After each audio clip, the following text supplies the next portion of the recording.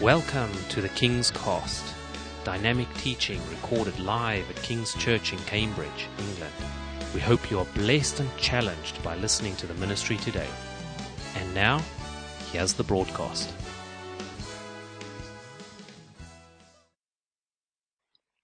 The title of my message this morning is "The Truth Is."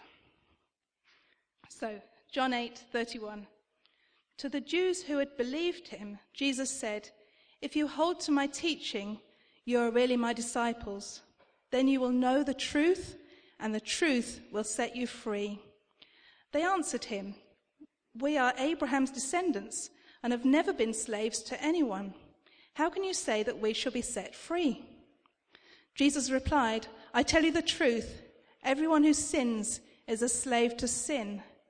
Now a slave has no permanent place in the family, but a son belongs to it forever. So if the Son sets you free, you will be free indeed." Now we don't have to look very far until we come across Christians who can seem to be living a very defeated Christian life. They can think things like, "Oh, I'm such a failure," or "I'm no use to God, I don't know why he bothers with me. He wouldn't want to answer my prayers." Or, "I seem to keep coming back to God again and again, asking for forgiveness for the same thing. I can't face him again. I just want to hide from God." And this morning I want to look at whether these attitudes can be changed in people. Is it possible to live a life free from temptation, weakness, futility, and spiritual inadequacy? And if so, how is it that we do that? Does faith in Jesus really mean that we can live free from fear, depression, low self-esteem, and giving in to temptation? Many Christians want to live like that, but they live in a world that's full of temptations and dilemmas, and they feel inadequate or powerless to do so. So this morning I want to look at some truths that can help us to live a victorious rather than a defeated Christian life. We've just read that Jesus said, "You shall know the truth, and the truth shall set you free." So what truth is it that Jesus is referring to? Many believe that if they know the truth about their problem, they can be set free from that problem. And there is, especially in the world, a ceaseless quest to understand why we are who we are and why we do what we do. And it's thought that if we delve back deeply enough into the dark recesses of our mind or into our past, that we'll be able to understand the nature of our problems and be set free. People do such things, don't they, as hypnotherapy and reenacting the birth process. Can't imagine what that looks like, and the mind boggles. And whereas I do think that some modern psychological techniques do have some validity, they can't lead to the freedom that Jesus is talking of here. The truth that Jesus is referring to here is firstly the truth of who God is, secondly the truth of what he has done for us, and the third truth is who we are as a result of what Jesus has done for us. And that's really what I want to focus on this morning, is who we are as a result of what Jesus has done. And it is only this truth that will set us free. And not only free in that moment, but free to go on to live as children of God who can live in the freedom of being Christ, belonging to Christ.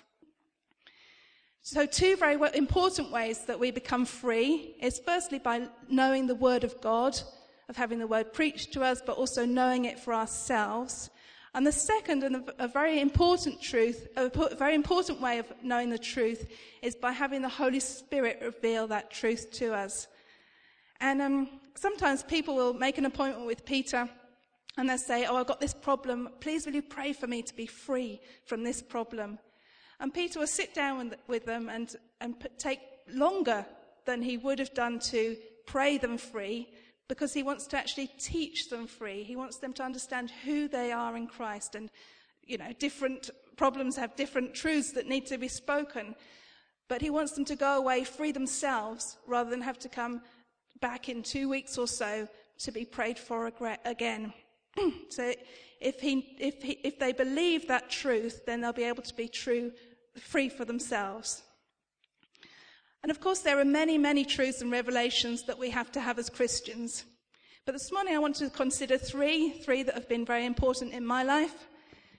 And it's my prayer that the truth of the word this morning and the power of the Holy Spirit that is here in this room, in the atmosphere, God is here by his Spirit, and I believe that he will move upon you. I just ask you to open your hearts to the truth of the word this morning. And I believe that some of us will be set free into a new freedom today in Christ. Some of these points, these truths that I'm going to bring this morning, you may think that they're very basic, but it's been my experience as a Christian and also in pastoral care that some of these truths, even though we know them, we don't know them in our hearts and in our spirits for ourselves. So, my first truth this morning is that sin is serious. To become a Christian, we first must understand that Jesus died in our place on the cross because we're sinners. Paul wrote in Romans 5 verse 8, God demonstrated his love for us in this, that while we were still sinners, Christ died for us. And we have to come to a place where we know that we've done things that are wrong. God gave us a set of commandments to live by, the 10 commandments, and we've all broken them. And because of that, there had to be a punishment. One of the youth group recently asked me, why did Jesus have to die? Why couldn't we just go to God and ask for forgiveness? And I thought that was a very good question. He's obviously thinking through things very well. But the truth is that there has to be a punishment for sin. And just as today, we all accept that in the UK, if somebody breaks the law of the land, then there has to be a punishment. Remember the riots last year? What a terrible time it was. The rioters were going around burning down buildings, just completely free with no conscience at all. We saw footage of shops being burgled and just in broad daylight in front of the owner's eyes, just cigarettes being taken off the counter. We heard on the news of one old lady who was asleep in her bed. And when she woke up and found her bedroom filled with rioters. How frightening must that have been for her?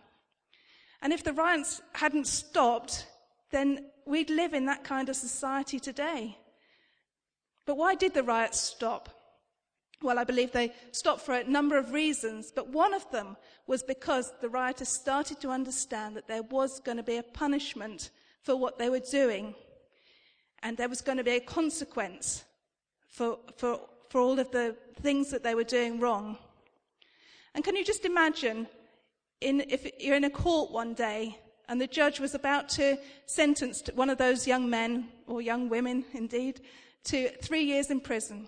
And someone jumped up and said, please, judge, can I take their place? That would just be amazing, wouldn't it? And how much more incredible would it have been if the judge said, yes, that's all right, you can take the punishment. How amazed would that young man, the rioter, be for what had been done for him? He'd have skipped off into the sunset and hopefully forever been grateful, forever been changed for what that person had done to take his place. And in a similar way, we must realize that we have broken God's laws. And for that, there must be a punishment. And when we understand that, we can understand that Jesus took our place, that we deserved a punishment, but in fact, Jesus has taken our place.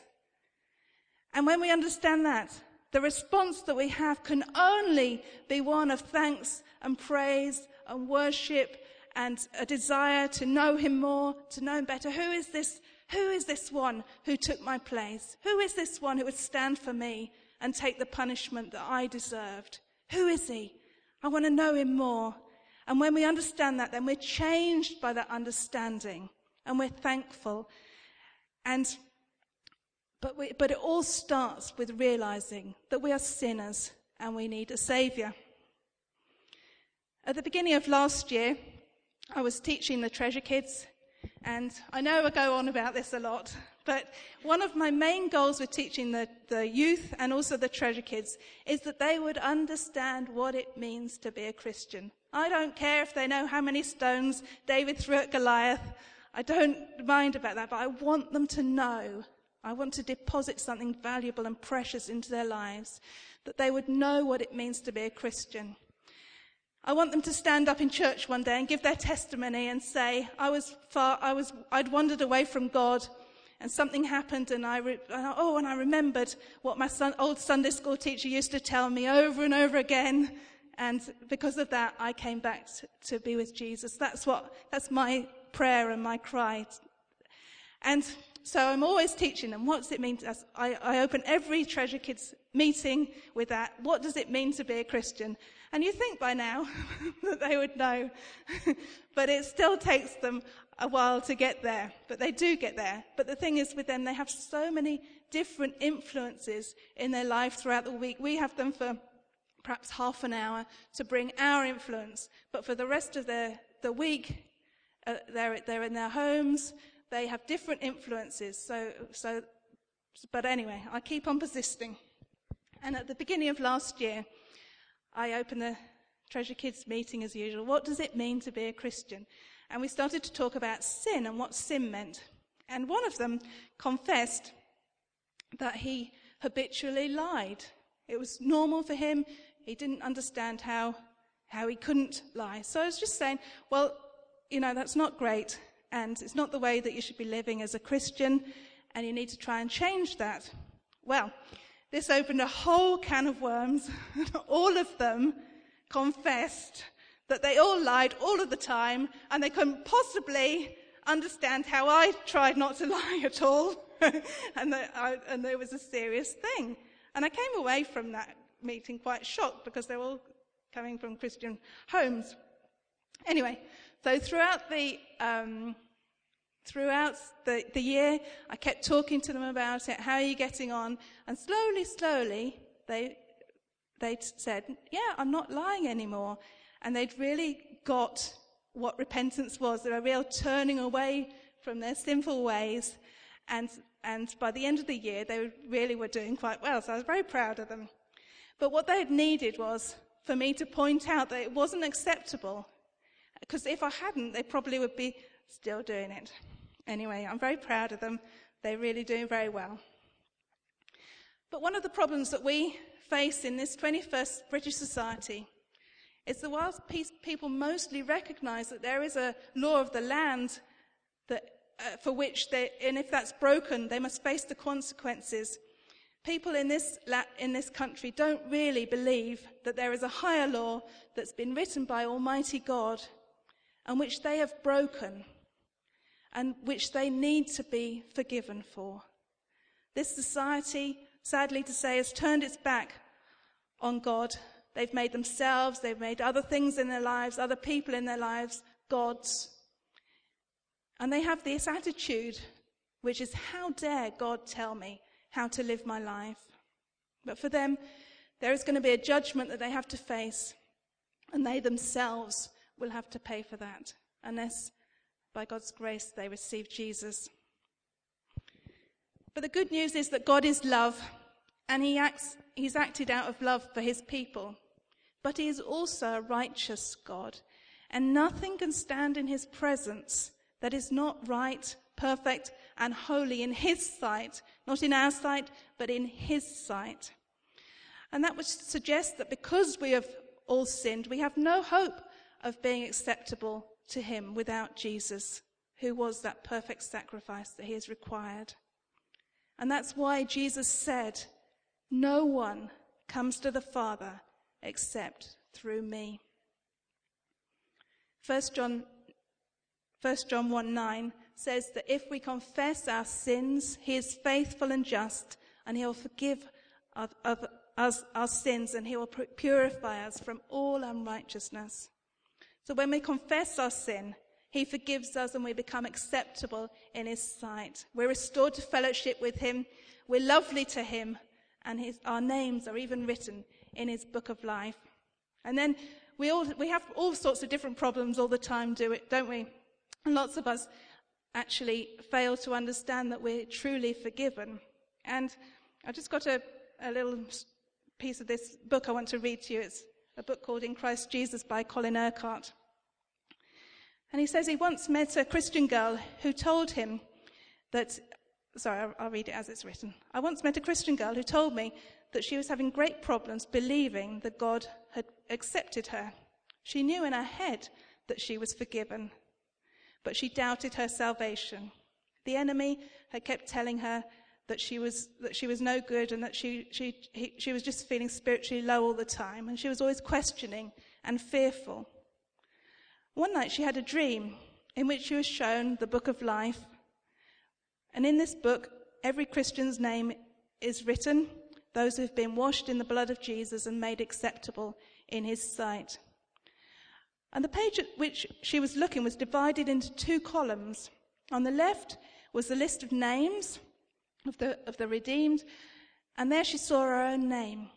And at the top right-hand column, so on the next column, at the top right-hand, there was a heading called Percentage of Doubt. And against each name there was a figure of doubt, 5%, 15%, 10%. And when she came to her name, it was 200%. How can I have 200%? She asked in her dream. And she received the reply, no matter how much you doubt, you can't alter the facts. So even though she was so doubtful, her name was still written there. And the following morning she woke a new person because she'd realized she'd had that revelation of the truth that she'd been accepted by God. So it's really important that we treat sin seriously, but also that we understand that God is so merciful and accepts us when we come. And I just want to read about the mercy of God in Luke 18. The words should come behind me. Luke 18, 10 to 14. It's about the mercy of God and us understanding that we are sinful. 2 men went up to the temple to pray, one a Pharisee and the other a tax collector. The Pharisee stood by himself and he prayed, God, I thank you that I'm not like the other people, robbers, evildoers, adulterers, or even like this tax collector. I fast twice a week and I give 1/10 of all I get. But the tax collector stood at a distance. He would not even look up to heaven, but he beat his breast and said, God, have mercy on me, a sinner. And I tell you that this man, rather than the other, went home justified before God. For all who exalt themselves will be humbled, but those who humble themselves will be exalted. So this is how we should come before God as sinners, humbly before him. And thank God he accepts us because of what Jesus has done for us.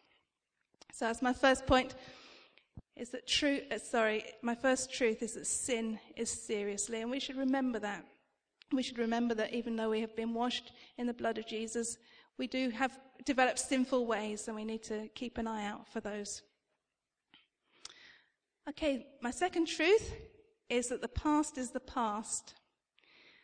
Another truth that we must understand as Christians is that our past life has been buried. When Jesus Christ died on the cross, we died with him. Our old sinful nature was crucified to set us free to live in the power of a new nature. As Christians, death is not something that's in the future, but it's something that we've already experienced. Colossians 3 verse 3 says, for you died, and your life is now hidden with Christ in God. And before I came to Christ in the year 2000, my life was filled with things that I was really, really ashamed of. And for a number of years I lived with that shame. With the youth group we did a course, and one of the questions that was asked was, how would you feel if all of the things that you'd ever done wrong or thought or said were plastered all around in a room? And that's kind of how I used to go around. I used to think everyone could see me. could know what I'd done wrong. I guess I was quite paranoid, really. But anyway, so when I first came to this church, I thought everyone knew everything about me. And it wasn't a nice feeling at all. But I loved God, and I continued to press into his presence and his love. And then one day, shortly after Peter and I started dating, which was quite a long time after that, I referred to something. One evening we were together, and I referred to something in my past. And Peter said, "That Jane is dead." So I waited till he left that evening, and I started to chew over what he'd said. It was quite a stark statement, that Jane is dead. And so I started thinking to myself, does he really, really think that? Does he believe that I'm not that person anymore? And if he believes that, then is that what God really believes? And the Holy Spirit was obviously helping me to understand this truth, that I no longer had to battle with the shame of my old life. Because in my baptism, that person, that old Jane, died. And I was now a new creation. I was pure and spotless before God. He'd forgotten all of my past. But it took one conversation again with somebody who knew the truth, who was willing to just say it as it is. And I was free from terrible guilt and shame that had bound me for years. What happens in baptism is that our old sinful nature is dead and buried.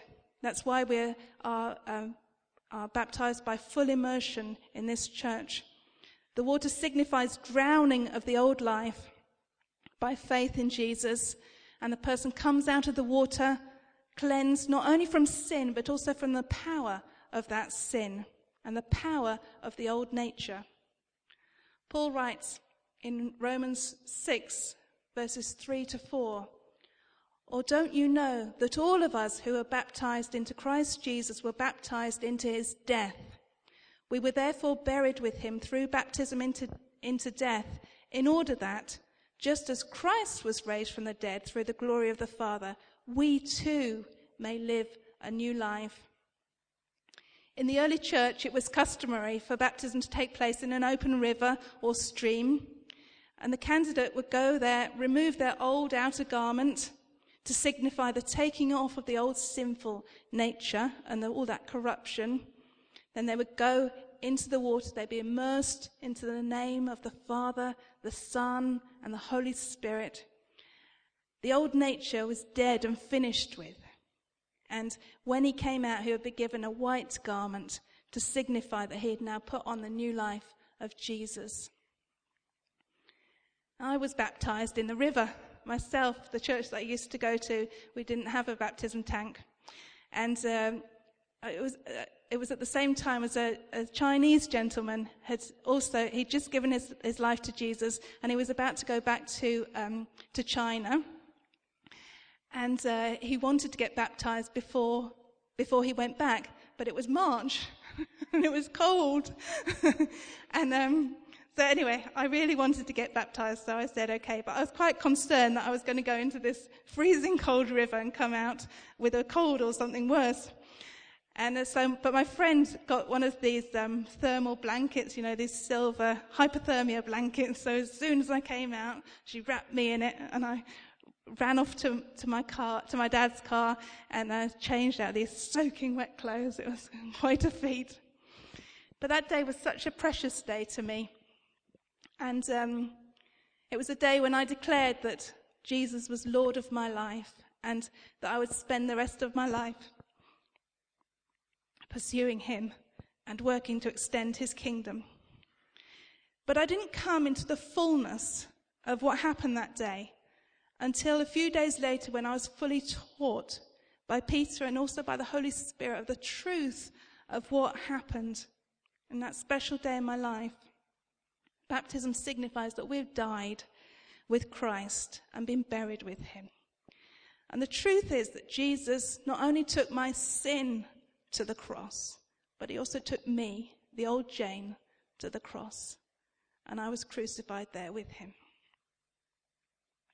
Therefore, if anyone is in Christ, he is a new creation. The old is gone, and the new has come. Hallelujah. So the past is the past. And my third and final point is that the truth is that God is love. And in one of the Apostle Paul's most famous prayers recorded in the Bible, he prays for the power of the Spirit to come upon the church in Ephesus. When we think about the power of the Spirit, we think about somebody who has a power ministry. We think about, when that man prays for people, everyone falls down. There's healings, there's miracles, there's prophecy. But how often do we really think about the power of the Spirit when we're thinking about the love of God? But Paul writes here that we need to be strengthened by the power of the Spirit to know and understand the love of Christ, which is beyond knowledge, so that we can be filled to all the fullness of God. He writes in Ephesians 3:14-19, "For this reason I kneel before the Father, from whom every family in heaven and on earth derives its name. I pray that out of his glorious riches he may strengthen you with power through his Spirit in your inner being, so that Christ may dwell in your hearts through faith. And I pray that you, being rooted and established in love, may have power, together with all the Lord's holy people, to grasp how wide and how long and how high and how deep is the love of Christ, and to know this love that surpasses knowledge, that you may be filled to the measure of all the fullness of God." That's very wordy, but basically what Paul is wanting, he's praying on behalf of others that they would know the love of Christ, that the people of the church at Ephesus would live in the fullness of the love of Christ. And too often we get so caught up with striving in our lives. We know the things that we do wrong. All of us have hang-ups and things that we get wrong as Christians. But what we do is we come at them from the wrong angle. We try to fight this thing that we do wrong. And we simply can't break the cycle. We come to the communion table over and over again with the same thing. One comes, I struggle with jealousy. Lord, I'm sorry. I keep looking at things on the internet I know I shouldn't. Lord, I'm sorry. Please help me to change. And so on and so forth. Different things we all struggle with. But these are symptoms, I believe, of a lack of understanding how deeply we are loved by God. If only we or others on our behalf, and I want to tell you that this week I have spent time on my knees and named some of you before the Father, because I count it a privilege and take this very seriously, standing here and bringing the word of God. And I've spent time on my knees for you, that you would know this love deeper. None of us live in this great fullness that Paul's talking about. Maybe some of us have had a revelation of the love of God, but we all need to go deeper into that love. We all need to know him more. So we need to take our cue from Paul and get on our knees before the Father and ask for strength from the power, for strength and power from the Holy Spirit, for our inner being, that Christ would dwell in our hearts through faith. If we could just get hold of who it is who loves us and how much he loves us. If we could just know how precious we are to him, how tender he is towards us, then we simply wouldn't care about those things that we strive with all of the time. We sort of understand God's love. That's why we're all here today. But I'm talking about, what I want today is that we would receive a fuller measure of understanding that love. And what Paul is talking about here is a miracle revelation of how much we're loved by God. Matthew 13:45 and 46 says, "Again, the kingdom of heaven is like a merchant looking for fine pearls. When he found one of great value, he went away and he sold everything he had and he bought it." And that's what it's like when we find this treasure, this love of God. All of those things that we used to invest in, all of the things that this merchant sold weren't important anymore because he'd found this great prize. And that's what we're like when we found the love of God. Nothing else matters. Only he matters. Only he. We just want to give our time to him. We just want to know him more. But it's about searching for him and putting away those old things. Unfortunately, those old things can come back, and they can start to take our time again and our energy. And if that's happened this morning, once you knew great love of God, then it's my prayer this morning that you'd have a fresh revelation this morning. And Paul understood that these people weren't going to get that revelation by just talking or working at it.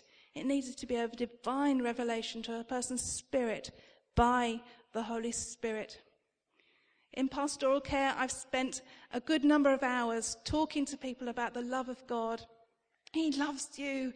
He loves you, coming at it from this way, from that way, trying to get some way to people to understand how much God loves them. But if I only had just spent half an hour on my knees on their behalf, praying this prayer for them, I would have got further than I have been able to.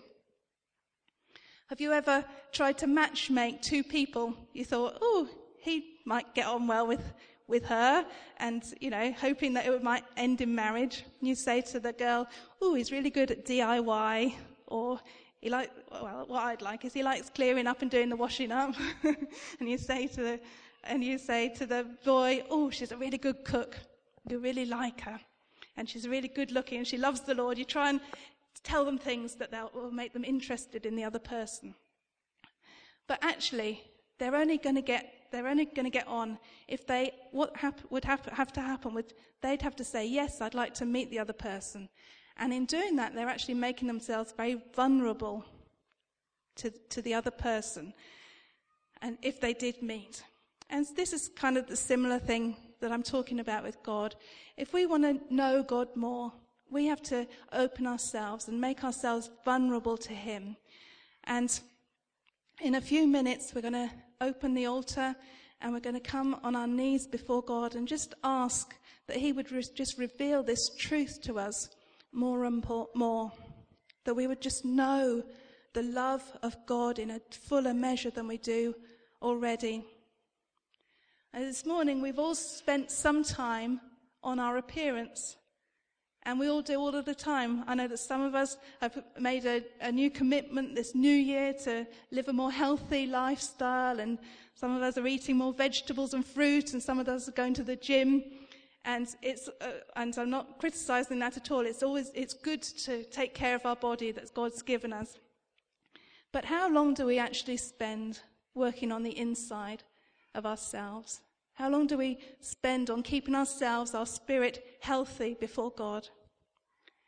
Because that is actually all that's important to God at the end of the day. And when we discover how much he loves us, these sin symptoms that I was talking about before, the things that we struggle with, they just melt away. So I want to ask you this morning a very personal question. Are you sure? Do you know how much Jesus loves you? We all know John 3:16, that God so loved the world. We know that. But do we know that he loves me? He loves me. Are we living in the freedom of knowing that Almighty God has eyes for only us? I don't know if you ever thought through how much God and Jesus and the Holy Spirit all love one another. It's something that I think someone preached on it once, and so I started to think about it. And you can just imagine, God is love, and God the Father loves Jesus. It's so hard for Jesus, for God to send Jesus to the earth. And then when Jesus was on the cross, the agony that he had, and when he was separated from God, who was always with him. Their relationship was so close, so loving, so incredible. Could you just imagine what it would be like to be in their presence and how much they would love one another? Anyway, if you've never thought about it, perhaps it's something that you want to mull over this week. But Jesus said in John 15:9, "As the Father has loved me, so have I loved you." And that's just mind-boggling. To me, it's too big to think of, really. But we do need to think about that. As the Father has loved Jesus, that is the same way that Jesus loves us. It's just too big, isn't it, to think of, too big to grasp hold of. And we can't understand it, but we can have a revelation this morning from the Holy Spirit if we just cry out and ask him. Now, being a Christian isn't an easy walk. It's something that we talk about a lot at King's Church. We want to be realists. Being a Christian can be hard. And I'd just like to bring an idea this morning that a Christian walk without understanding the love of God could be like being on an aeroplane, knowing that this aeroplane you're on is going to crash one day. And you've got a parachute on. And at some point, someone's going to tell you to jump out of the aeroplane. And there's two of you. There's you, and you've bought a cheap old parachute. You went to the cheap shop, and you thought, oh, this will do. And then your neighbour next to you, they went to the really expensive shop, and they bought the best parachute that money could buy. They know that their parachute is going to open when they get out of the aeroplane. They're sure they got quality. But you're not sure. So your ride on that aeroplane is so tense. It's so uncomfortable. It's awful. And I want to suggest that a walk with God without being secure that your parachute is going to open, without being secure in his love, can be like that. Very uncomfortable. Terrifying, in fact, because you're not sure. But this morning I want to promise you that if you cry out to God, if you ask him for the revelation of his love, then he will give that to you in some measure. And if you keep on crying out, if you keep on asking him, then the measure of your understanding of his love is going to increase and increase and increase. And we don't even have to think, how can I pray that? Because we have in Ephesians 3:14-19, we have a prayer all set out before us just for us to pray. So I commend that to you this week. So I've told you some truths this morning. Jesus said, I tell you the truth. And today I've told you some truths. I've told you that sin is serious. We need to make ourselves right before God. If you're not a believer in Jesus Christ this morning, then I suggest that you take your sin seriously and get right with him, because there is a punishment that has to be paid for that. I tell you the truth that your past is your past. If you're struggling with that, then today remember that in your baptism, that old life was buried, and you're no longer that person anymore, just like I'm no longer the old Jane. And this morning, I want to commend to you the love of God, and I want you to cry out for yourself, but also just to know that I also for you have cried out this week, that you might have a greater revelation of the love of God. Thank you for listening, and we trust that the Word of God has inspired you today. For further information about King's Church, or to access our large archive of other recordings, go to www.kingscambridge.org. If you're listening on iTunes, we would love you to leave us some feedback. God bless and goodbye.